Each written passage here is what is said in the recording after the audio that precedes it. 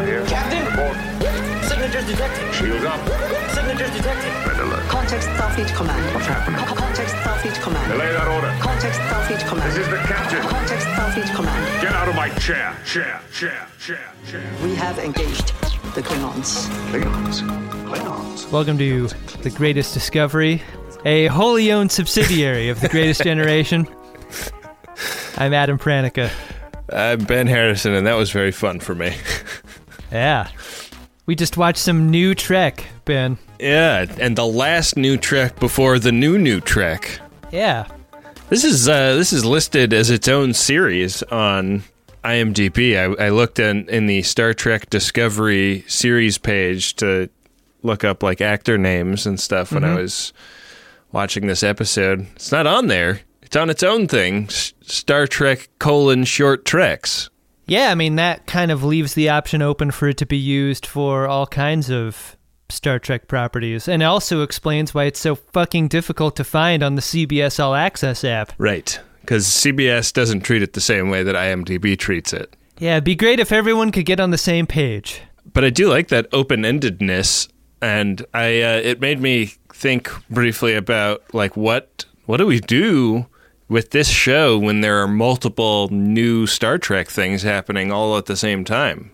Because that seems like the future we're heading into, right? Are you proposing a greatest short offshoot? I don't know. I mean, I'm just saying, like, if we're watching Picard but old, the series, and Star Trek Discovery and Lower Decks, the animated fart series, like, does the name The Greatest Discovery encompass all of that? Do we need to change the name of the pod? I don't know. These are good questions.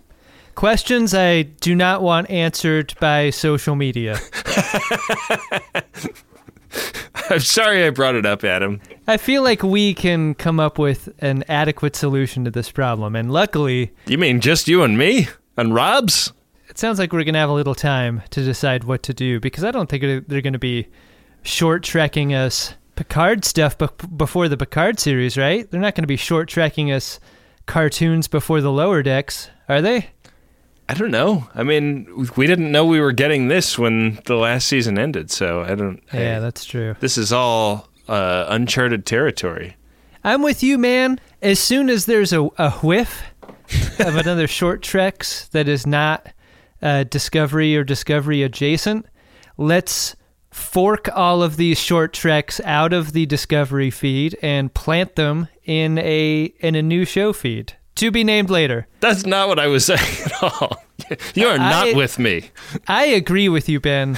Totally. That is what we should do. I hate that idea.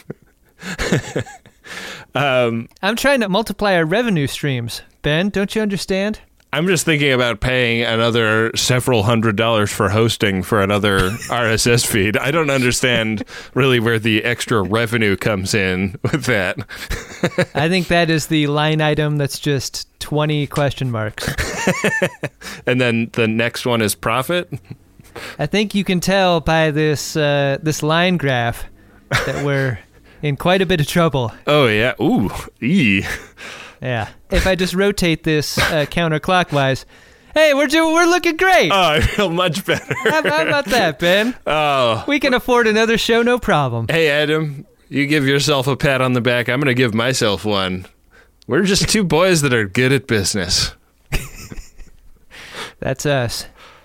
Speaking of being good at business, let's talk about everybody's second favorite flim-flam man, Harcourt Fenton Mudd. Sure. As we talk about Short Treks number 4, it's the last, for now, Short Treks episode called The Escape Artist. Ben, who's the number 1 flim-flam man? I'll just let you use your imagination for that. Lore? Lore's pretty flim-flammy. You're gonna wake up in the middle of the night and realize I might not even be talking about an in-universe flim-flam man. Oh, jeez. All right, fine. Well, Ben, Short Treks was written by Mike McMahon, who is the EP over at Rick and Morty, and he's also going to be the EP of that Lower Decks cartoon. We mentioned in the Marin Open. So, like, Star Trek DNA mixed with Rick and Morty DNA equals a Harcourt Fenton Mudd character that is pretty Rick-like in a lot of ways, I think. I think that's an interesting comparison. I also think that, like, tonally, there is some fun stuff that we don't see Trek dipping its toe in that often in this episode, and that's kind of established with the open. We get the traditional short Trek's micro open, and then it kind of like record scratches, and we get some disco, and then that tone is shattered again with a smash cut to the interior of this Tellurite cruiser. How dare you? That a shackled Harry Mudd is being sold onto. The guy who's attached the shackles to him is Tevrin Crit. Ben, feels like we're just months away from lots of people being named Tevrin and not having anything to do with Star Trek at all. It just seems like one of those modern names that people are naming kids. Like that's a combination of a couple of names, right? Yeah. Like Kevin and Tevin and... I guess those are the only two I can think of, but you know what I'm getting at. Let me just say right now, if you're thinking about using some or all of my name when you name your child, millennial parents, know the shame that goes along with that name. The shame that I have to bear for the rest of my eternal existence, knowing that I've committed a horrible atrocity. An atrocity so big that laws cannot be written to fit it. It's like naming your child Kittler.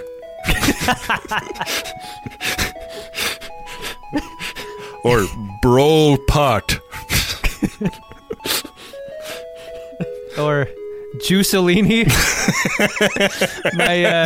My healthy juice restaurants. Oh yeah, those are wildly unpopular. They have a Juicelini down at the mall, but doesn't seem like it's long for this world. You know, the thing that what's better than the great juices produced by Juicelini are that the store is always open on time, Ben. Yeah. What a fun premise. Harry is getting sold to this Tellurite by a female bounty hunter who kind of reads as female bounty hunter from Star Wars. She kind of read as Kalar to me, like fresh out of the torpedo Kalar. Oh, wow. Remember what she looked like? Yeah. All leathered up. Do you know what a Breen is, Adam? Or is that too far in the DS9 future? Yeah, I think you're talking about things I haven't gotten to yet. Because there's a kind of alien called the Breen that I think like live on an ice planet, so you never see them out of their spacesuits. Mm-hmm. And I think that you run into them on DS9 a couple of times.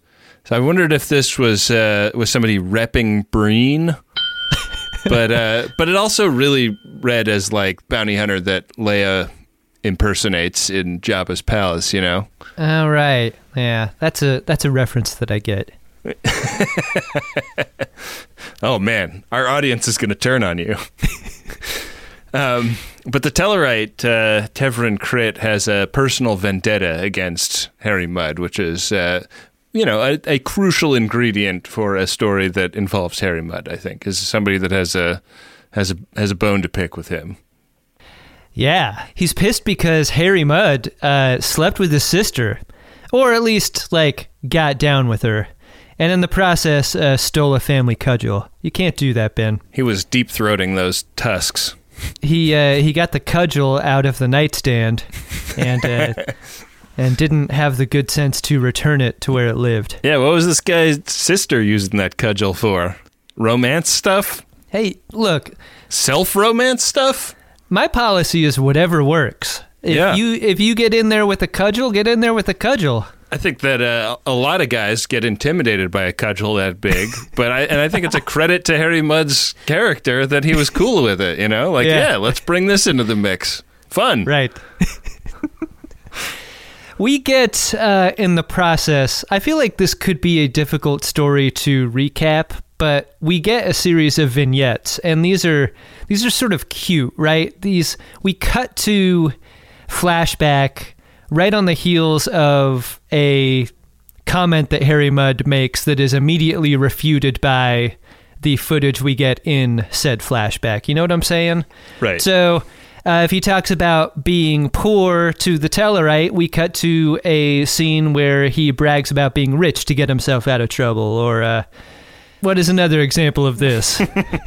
Well, sometimes it's like him trying the same line on a different bounty hunter, like, oh, we should form the resistance, or I'm in the resistance and you can join me.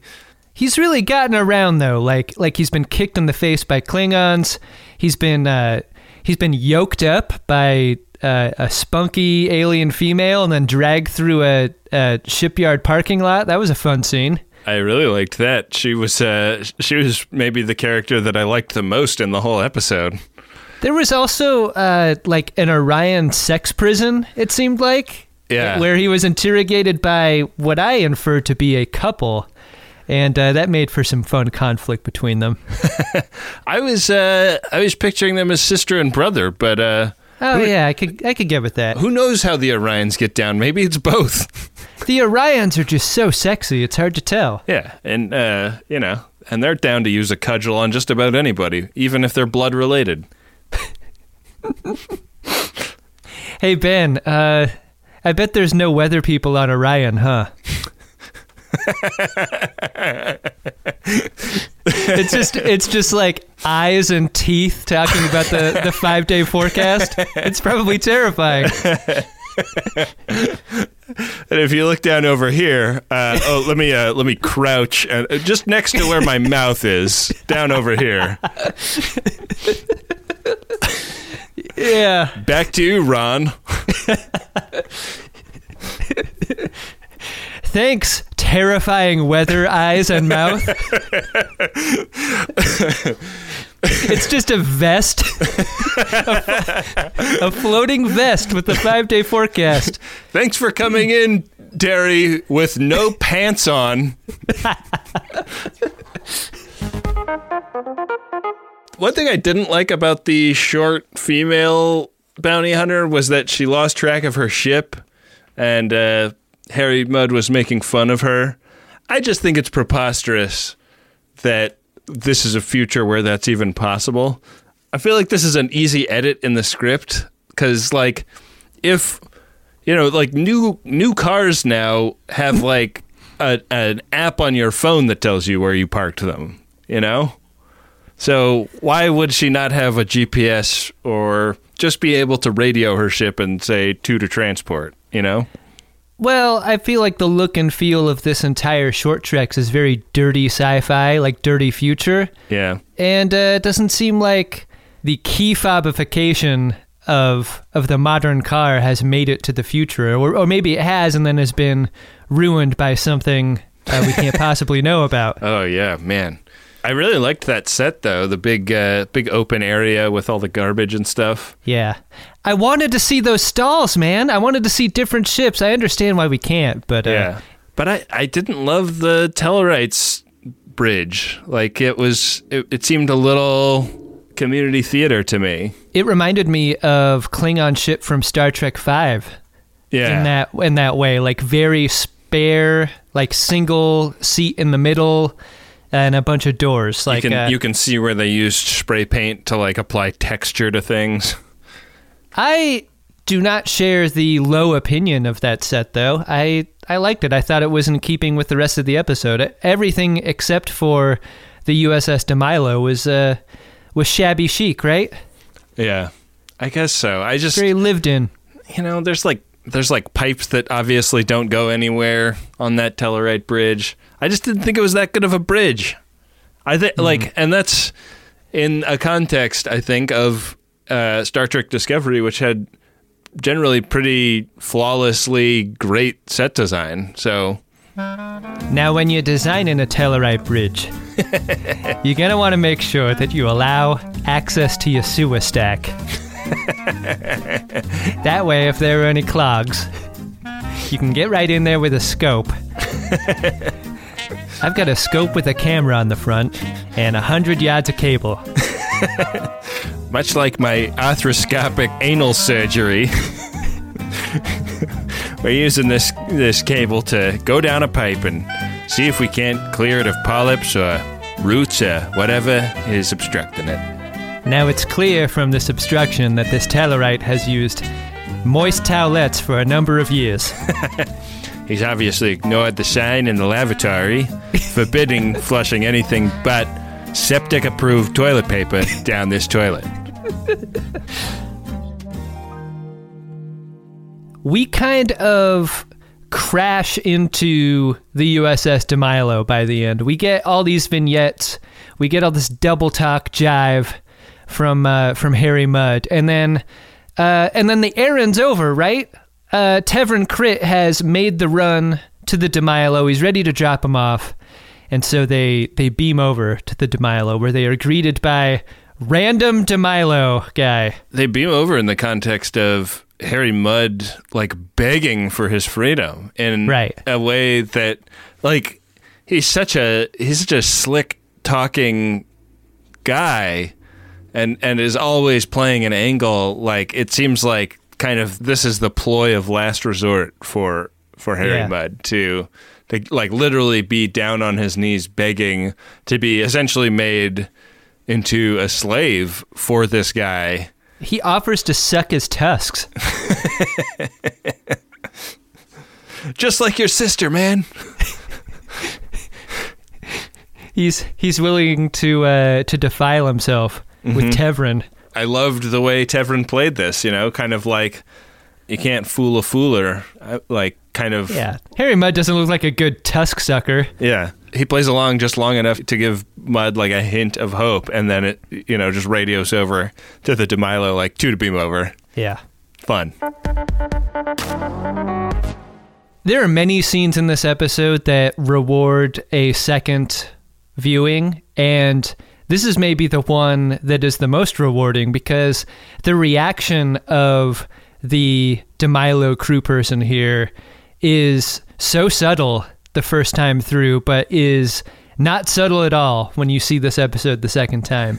He is cleaning up space shit. Like this is how he treats this moment. Yeah. Oh, great. Not another one of these is the look on his face, which is, you know, this guy's being cast in a very marginal episode of television. I feel like plays it for all it's worth. And we can tell just by looking at the DeMilo, a Del Sol class starship, its job is to clean up space shit. Like it's not going to have a really flashy Constitution class mission.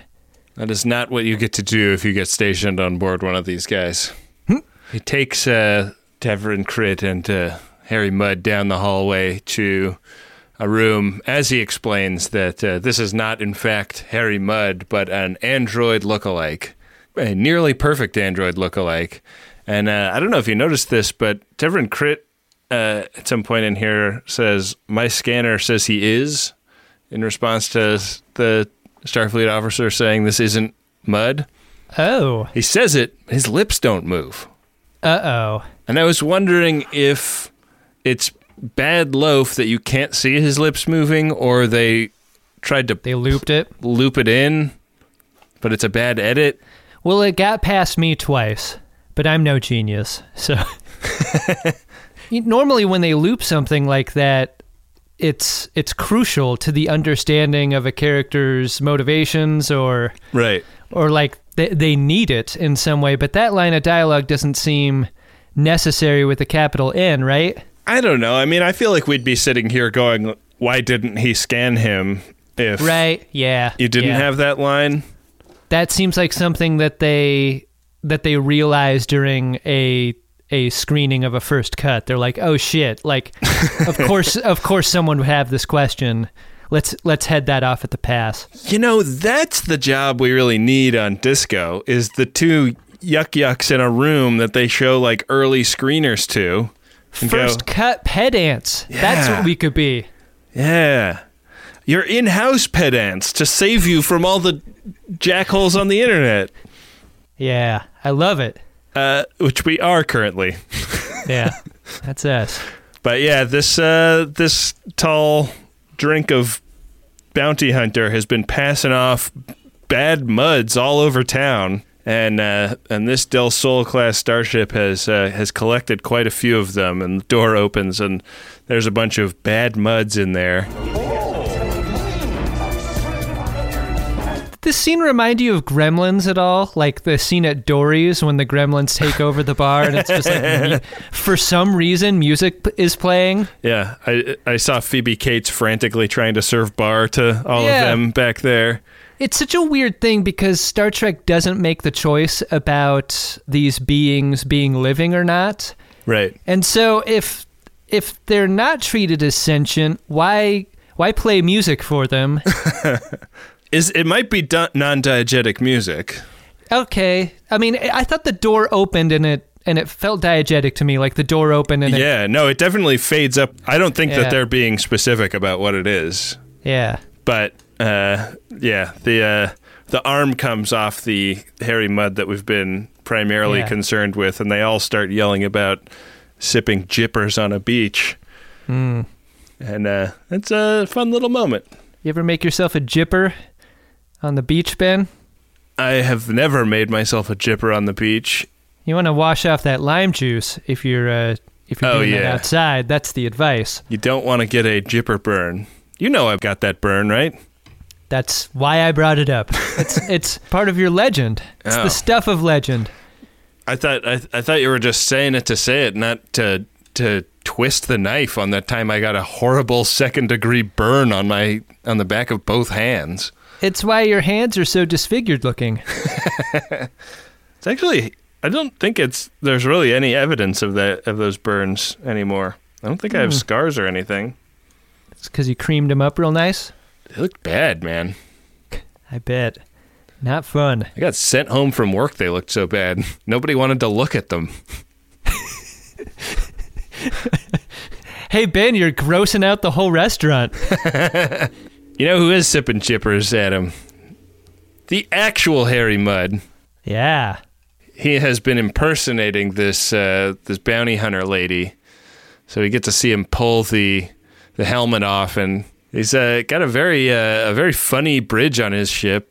I noticed that he had one of those beaded seat covers that were the required seat cover of taxi cab drivers in the 90s. Yeah, you know, he's not doing a lot of getting up and walking around, which you have to do. You have to get up once an hour. I think we all know that by now. Yeah, well, your watch will remind you. Don't worry. This is really where they spent the set design money, this bridge, and it is full of Harry Mudds. So it's a lot of fun. All of the android Mudds are walking around, mopping and working on building new androids and polishing his various priceless artifacts that are kind of strewn around. It's very mad scientist vibes. Hey, Ben. Yeah. You think he's fucking one of those Mudds? Oh, man. Yeah, the spider just killed a couple of flies. I mean, sex robot is something that I think we all know is an inevitable component of human life at some point in the not too distant future. Did somebody say my name? But what if Kevin had made sex robot of himself? I feel like if I had a sex robot of me, I would just want hand jobs. That would make the most sense. I don't know, man. I mean, you make a lot of eye contact during a hand job. Yeah, I guess so. I don't know if I could live with myself. Yeah. Okay, I'm glad we interrogated that whole issue. I think it's done. It's been decided. That's a bad idea. Lots of cool artifacts on this bridge, Ben. Yeah. You got your Mona Lisa. You got your Klingon batleths. You got a Federation helmet from a spacesuit. Yeah, there's a lot of fun things back there. Hindu artifact of some kind. I watched this scene a couple of times looking for a whoa Easter egg. I couldn't find one. Nothing was mind blowing. I'm sure someone will find something in this scene, but you wanted to see Data in that purple and gray suit, sitting on a chair. Yeah, exactly.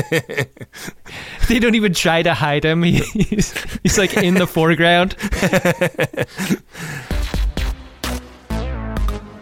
he takes the helmet off, and his voice goes from being like crazy alien computer voice to regular voice. And then he takes this call, and it says vocal distortion activated, but the audio coming in is also crazy alien computer voice. Is this Star Wars, Adam? When he has the helmet on, he sounds a little bit like a Jawa, right? Yeah, he's going like, Kind of racist against Jawas, if you ask me. oh yeah. Well, you can't tell them apart. Do all of the Harry Mudds walk in a single file line? So you can't tell their numbers? Yeah, but they also go dink, dink, dink, dink, dink, dink, dink, dink. And that's kind of the button on the episode, right? Harry Mudd lives on to continue selling these monstrosities and making a tidy profit in the process. This is clearly post the episode of Disco with him in it, because the whale violation is cited in the list of crimes he is wanted for. God, Harry Mudd fucks a lot of things, doesn't he? He's kind of insatiable. Yeah, and the way he slaps that cudgel in his palm at the end makes me think that includes inanimate objects. Yeah, I think that cudgel's on its way to his nightstand. Once again, Mr. Mudd, please get in touch. Did you like this episode, Ben? I medium liked it. I thought it was fun in tone. The no universal translator thing at the end kind of bugged me. It took you out of it, huh? Yeah, I felt like I was in the wrong universe for a moment. Although, if that's a Breen, I feel like the Breen character in Trek is designed as like an homage to Leia's bounty hunter in Return of the Jedi. Yeah? And so maybe it's like a knowing nod in that way. I don't know. I like the structure of the episode, and I thought it was a lot of fun generally, but that one moment kind of bugged me. What about you? I liked it a lot. I thought it was that kind of fun. I mean, and sometimes fun can take the place of good. I think it was it was some of both. I thought Rainn Wilson was a capable director. I liked physical wipes. You know what I mean by that? Like I like that we got a couple of those in this ep. I thought the cutting around was fun and comedic. By physical wipes, I'm imagining you're not talking about what the Tellurite got caught in his plumbing, though. Now, you're not going to want to flush those physical wipes.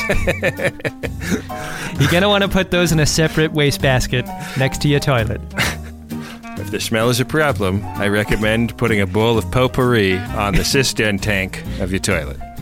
Yeah, you're talking about like a character walking in front of camera, and when the shadow of that character exits frame, you realize that it's actually been a cut. I feel like we got 2 or 3 of those. That's neat. Yeah, those are fun. I think there's a comedy sensibility here that Star Trek rarely gets right, and I thought they got it right here. Yeah. Because the comedy is in the reaction and not necessarily with the main character, and I think that works in Star Trek's favor when it does comedy like that. I liked it. I think it's also really fun just like in thinking back on these short treks. Like, we've seen some of the people that are going to have a hand in making these new series, and it's fun to see them, get to kind of test out the waters in a sort of safe, low stakes way. Yeah, I mean, it's a small sample size, but I think we're going to be fine with Lower Decks. Mike McMahon, maybe, is how you say his name. But yeah, totally into it. Totally competent. That'll be a great show. I'm not concerned. Yeah. Rainn Wilson, I wonder if they're going to bring back as Mudd anymore, or as a director of an episode. I thought he was totally competent too. Keep him in the family, I say. Yeah, fun. Adam, do you want to check and see if we have any Priority 1 messages? I think we have to at this point. Priority 1 message from Starfleet coming in on secured channel. Ben, our first Priority 1 message is from Trigar. The message is for Shrimp Colgar, Mike, and Mauk. kind of pronounce that like Rick Ross would pronounce it, right? Like Mauk. a Mauk. Message goes like this. You want a tow? I can get you a tow. Believe me. There are ways, dudes. You do not want to know about it, believe me. Hell, I can get you a tow by 3 o'clock this afternoon with nail polish. John Goodman, eat your heart out. Kind of a threat. A Lebowski-style threat to the 3 of Shrimp, Colgar, Mike, and Mock. Yeah. But our buddy Trigar, not the threatening type, I don't think. Trigar got that in under the wire. Got that, ordered that P1 on the 31st of December. Yeah. He had clearly been partying on his way to some New Year's festivities. Yeah, that seems like when you start threatening to cut somebody's toe off, right? Adam, our second priority one message is from the voices on Twitter Adam has brutally silenced, and it is for you, Adam. There's a little bit of direction from the script, which, if you've ever taken a screenwriting class, you know is highly discouraged. But I'll attempt to let this influence my performance in the spirit of bonhomie. But it says, it would be best if Ben read this while making intense eye contact with Adam. So, here I go. Disappointing. Disappointed. You need to. You should have. Why didn't you? Ben, you kind of went away for the last 10 to 15 seconds. It was like nothing but silence. Oh, to get choppy? Did you read a message? I did. Sounds like whatever filters you have set up on your computer might be preventing inbound tweets, but also other forms of media, including audio. Yeah, I mean, I do have the disappointment filter on all of my devices, so... I'm sorry, what? The what filter? It sounded like it kind of got distorted there for a second when you said what filter you have. Yeah, I think we're both running the same software. Yeah. Huh. Well, kind of a waste of a P1 there, if you ask me. It didn't really seem to go anywhere. I feel bad. I hope that the person who sent this message in doesn't have those filters activated on their computer, so at least they can experience the joy of having us read their P1 live on the air. Right, yeah, that would be good. I mean, we want them to get value for the effort here. Yeah. Even though we didn't get anything out of it personally. Well, what we did get was, the money that we need to keep this podcast going, and we really appreciate that.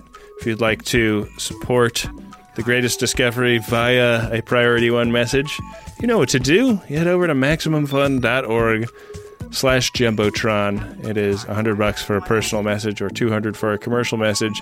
And we anticipate those will be pretty popular as we head into proper Season 2 Star Trek Discovery.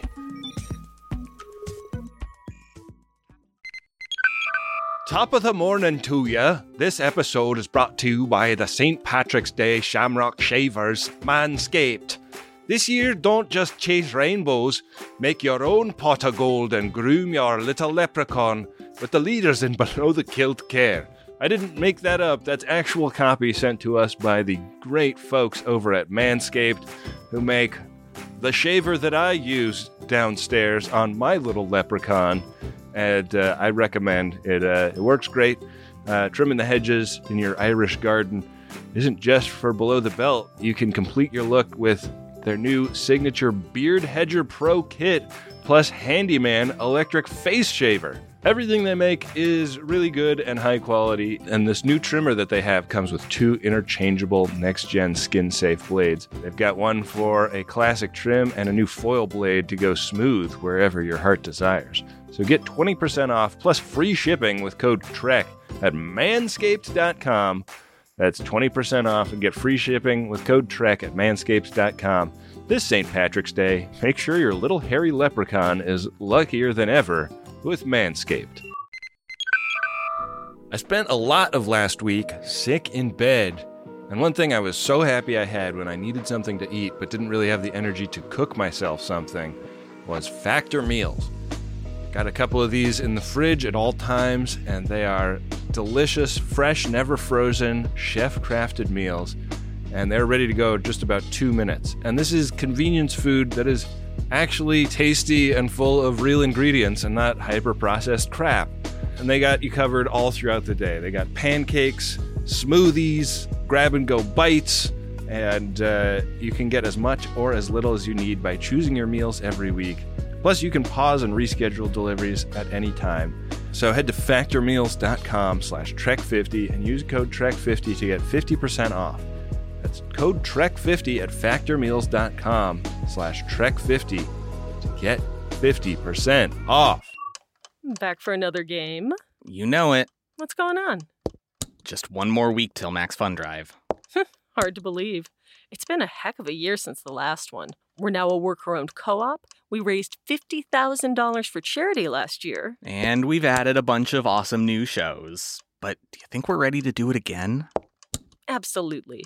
Lovely new gifts are lined up. The episodes will be amazing. And wait till everyone hears the bonus content. Yeah, plus they know to go to MaximumFun.org/newsletter, so they're getting all the news. Oh, like that meetup day is on Thursday, March 21st. Then what's bothering you? Me? Oh, nothing. We're all set for Max Fun Drive to start on Monday, March 18th. I just didn't want you to see this coming. Check. What? Hang on. Most of the plants humans eat are technically grass. Most of the asphalt we drive on is almost a liquid. The formula of WD-40 is San Diego's greatest secret. Zippers were invented by a Swedish immigrant love story. On the podcast Secretly Incredibly Fascinating, we explore this type of amazing stuff. Stuff about ordinary topics like cabbage and batteries and socks. Topics you'd never expect to be the title of the podcast. Secretly Incredibly Fascinating. Find us by searching for the word secretly in your podcast app. And at MaximumFun.org.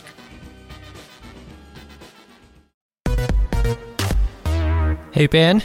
What's that, Adam? Did you find yourself a drunk Shimoda? Incredible! Drunk Shimoda! I did. I'm going to give it to Harcourt Fenton Mudd on this episode. I know it seems like a bit of a cheap shot, but I hope my justification for this will make it seem fair. Mudd is a con man and a grifter, but he also has a remarkable sense of self-awareness and what psychologists call insight. If he is able to design an android that is as shifty as he himself is. Yeah. Like these androids are a perfect facsimile of his personality, and I'm going to do a little headcanon and say that outside of the context of being in the possession of a bounty hunter on their way to being turned into the Federation, they probably would kind of run out of repertoire of believable behaviors. Mm-hmm. But what they are capable of is perfectly on character for Harry Mudd. And I love the idea that he is the shameless grifter that he is, but also like sees himself for what he is, you know? Yeah. Yeah, you know, these robots really gave Noonien Soong's creations a run for their money because these guys can use contractions and whistle, Ben. Yeah. They can do it all. Data's kind of a pile of garbage compared to these multi-muds, right? Well, that's why the headcanon of them kind of not having any believable characteristics outside of a very specific context is so important. Right. But I feel like I shouldn't have had to supply that headcanon. Kind of like me in that, like, I'm only smart in a very narrow way. I'm not generally smart the way other people are like you. Oh, Adam, don't sell yourself short. Ben, my Shimoda is the imbecile Orion guy who falls for the line about looking good in a cape. I just really liked everything about him. I liked Katy Perry, his co-torturer. Yeah, his co-Ryan. I liked them both together. I could have used 10 more minutes of them, of them just fighting over Fenton Mudd. I thought they were great. For like you talk about like the economics of someone's screen appearance. I thought both of those characters did a ton with very little. Boy, I really agree. They kind of reminded me of the Casey Affleck and Scott Conn characters in Ocean's 11. Like Very good call. That level of kind of like all-purpose criminal element, but also very dumb. A couple of criminals who will punch each other in the shoulder because one or both of them is fucking up. Yeah. That kind. I like it. Yeah. Yeah, me too. Good times with them. Bring them back, is what I say. Yeah, bring them back. Bring them back. Oh, Ben, you know what's coming back on the greatest... What is this show called? The Greatest Discovery. Ben, you know what's coming back... We haven't changed the name yet. How could you possibly forget? You know what's coming back on the Greatest Discovery? It's us with brand new Star Trek. Yep, more brand new Star Trek headed down the pike, and the next episode will be the first where we're back on our weekly schedule. Yeah. Reviewing episode 1 of season 2 of Star Trek Discovery. So that premiere episode drops on Thursday, January 17th, which means there will not be a Short Treks on the 15th. We will be back here on the 22nd to discuss that first episode of season 2. And then every week thereafter until that second season's done. Looking forward to it. Me too, Ben. All right. Well, we will chuck the thermal detonator to Rob here. Let him blow out the end of the show. But thanks so much for listening, and tell your friends about The Greatest Discovery as we kick off season 2. Yeah, highly recommend catching up on season 1 of Star Trek Discovery, as well as all of the episodes of The Greatest Discovery leading up to season 2. And thanks for all your support up until now and for experiencing these off-season episodes with us. I think it's been a load of fun. Yeah. An experiment that I'm really glad worked out as well as it did. Yeah, me too.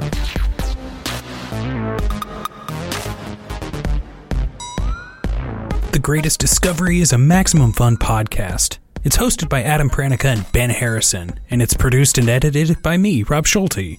Our theme music is by Adam Ragusia. Would you like to support this show? Of course you do. Head on over to MaximumFun.org/donate and pledge your loyalty to The Greatest Discovery. There are other ways to help us out too. You can head on over to Apple Podcasts or your podcatcher of choice and leave us a 5-star rating and review. It really helps us move up in the rankings. When tweeting about the show or sharing on social media, use the hashtag GreatestGen or Greatest Discovery.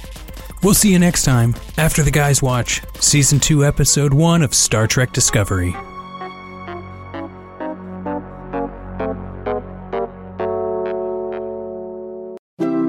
MaximumFun.org. Comedy and culture. Artist owned. Listener supported.